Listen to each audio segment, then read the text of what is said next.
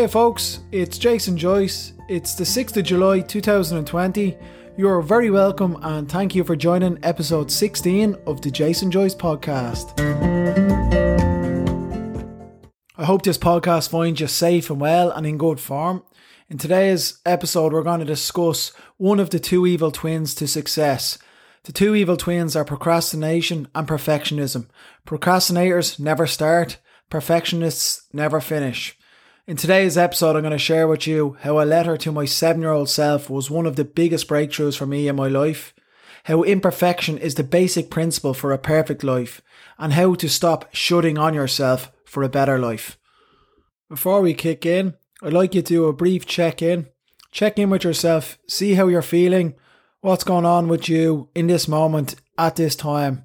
Just become aware and make no judgment.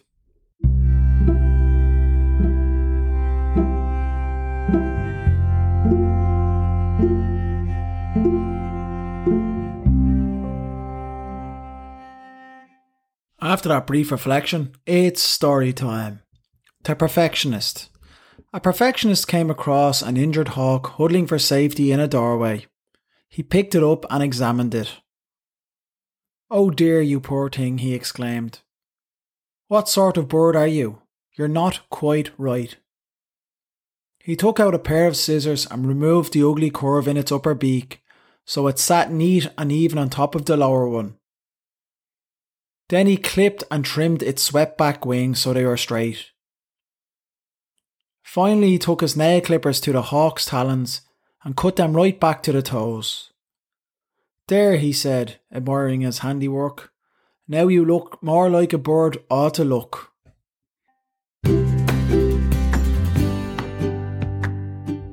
As usual, I'd encourage you to get a pen and paper and reflect on what insights you got from that story, or just even pause this podcast. What message or insights did you get? Insights for me would include that perfectionism is a perception. There's no such thing. What is perfect for you might not be perfect for someone else and vice versa. Also, being perfect takes away your unique qualities that make you you. And by taking them away or trying to hide them or improve them, they take away from who you really are, your true identity. As I mentioned in the intro, one of the biggest breakthroughs I've got in my life is around this perception of perfection. In 2017, at a personal development course in Milan, we were discussing how we talk to our younger self, our 7-year-old self, and we had to write a letter to our 7-year-old self. The task was simple. Write a letter to your 7-year-old self, giving them some advice on what to do going forward, based on where you are and all your experience you've had to date.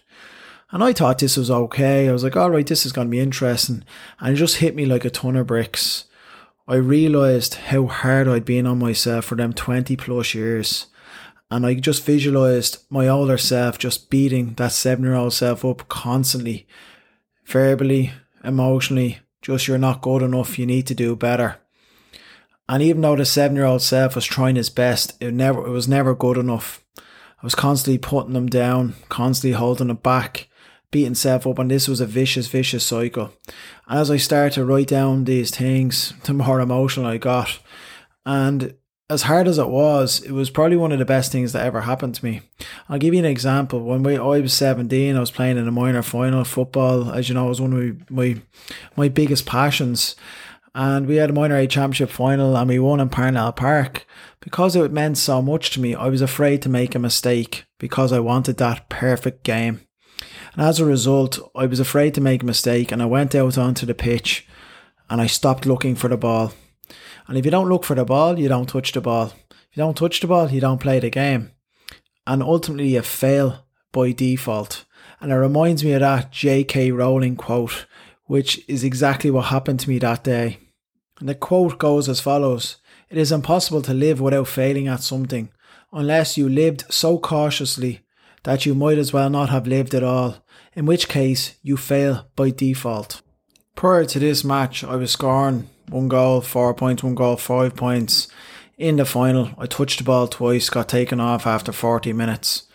And that was the case. I was looking for that perfect game. And like the eagle in the story, I lost all my unique qualities, what I added to that team, by looking for that perfection. The key to that story is that trying to be perfect or seeking that perfectionism was really holding me back. It was counterproductive. I was beating myself up as a result. And only by visualizing myself speaking to my younger self could I see this. So my second call to action today is write a letter to your 7-year-old self, giving them advice going forward and see what comes up. It's one of the most powerful things I've ever done. So I'd suggest giving yourself 15-20 minutes, small bit of music, do not disturb on your phone. Write that letter. What advice would you give to your 7-year-old self going forward? And in that letter, if there's something that's very important for that 7-year-old child to do and they're a bit afraid or there's a chance they might fail, what advice will you give to them now? Highlight that one area. So write that letter on one area that there is a chance to fail but they really want to do it. What advice would you give to your 7-year-old self? The second concept I'd like to discuss today is that of acceptance. I mentioned in a previous episode of the podcast that personal development is all well and good once it's based on a solid foundation of personal acceptance.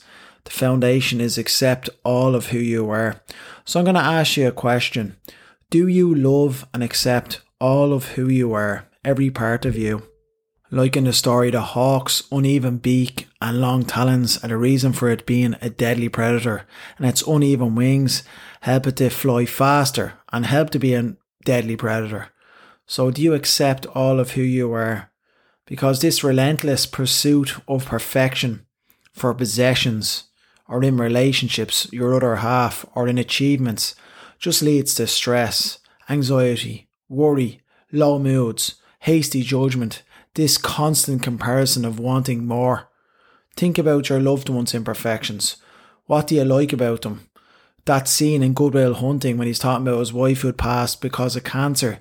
He said that all of her imperfections are the things he missed the most. Robin Williams, he explains it really, really well, like how she farted in her sleep and woke herself up. They're the things that make you unique.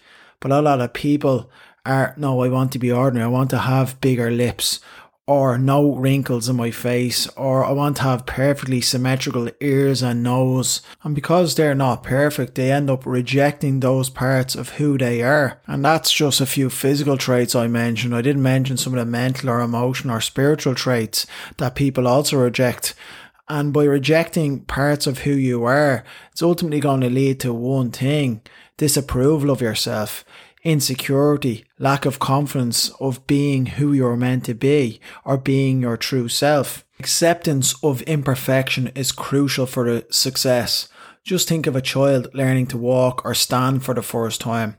They fail and they fail over and over again. They keep on falling over. And every time they try and stand, that's actually leading to their success. Just think about it. It's a squat. They're strengthening their legs. So the more they fail, the stronger they get.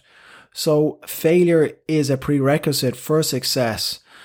And this is something I've had to work on a lot, because when I fail, I used to think, oh, if I fail, it's the opposite to success. So I've brought some mantras into my life, and I'm going to encourage you to do it as well.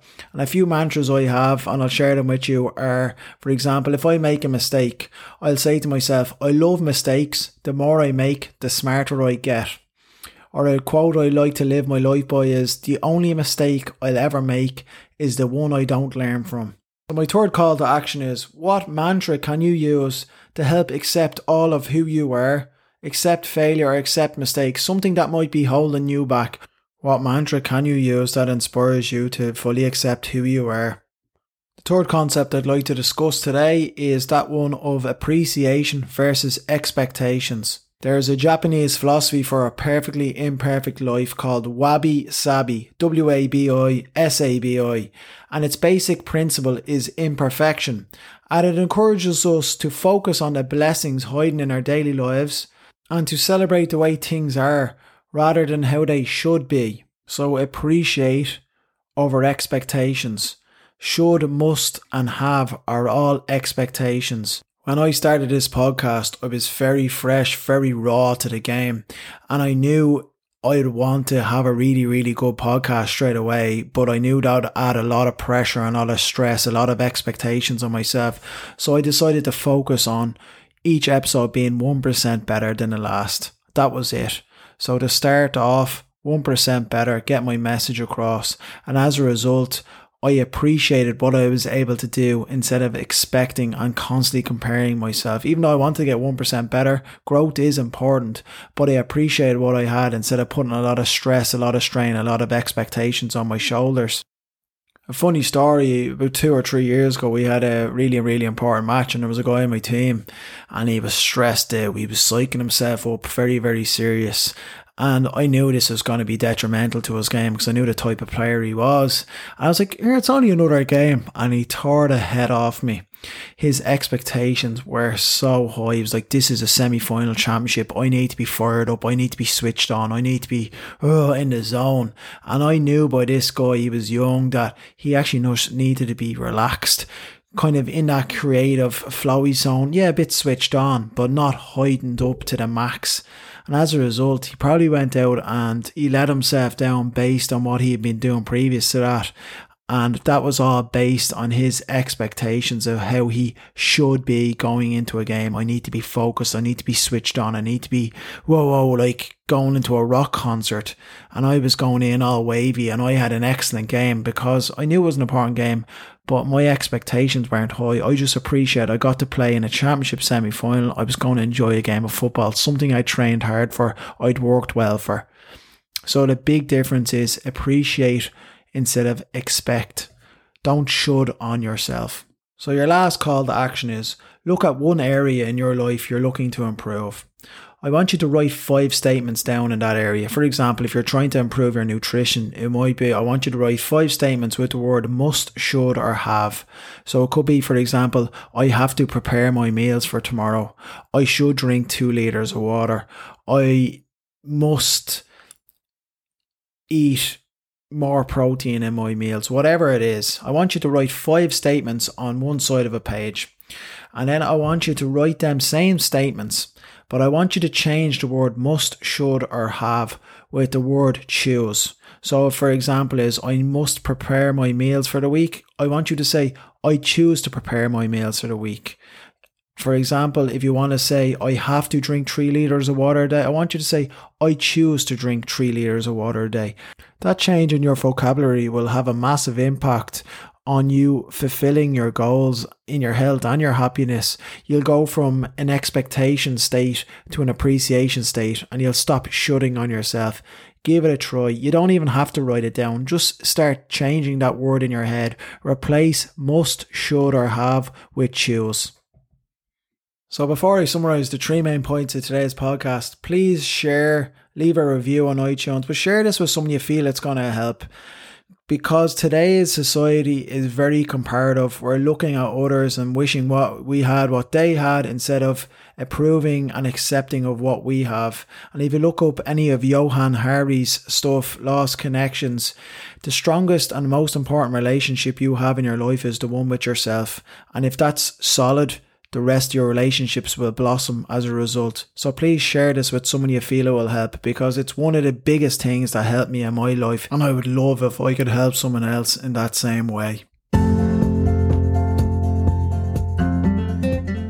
To summarise the main points in today's podcast, remember the story about the injured hawk and what insight you got from it. The first point, what advice would you give to your 7-year-old self? 2. Can you love and accept all of who you are? What mantra can help reinforce this? And point number 3, stop shoulding on yourself. Replace should, must, and have with choose. Thank you, folks. Have a great week.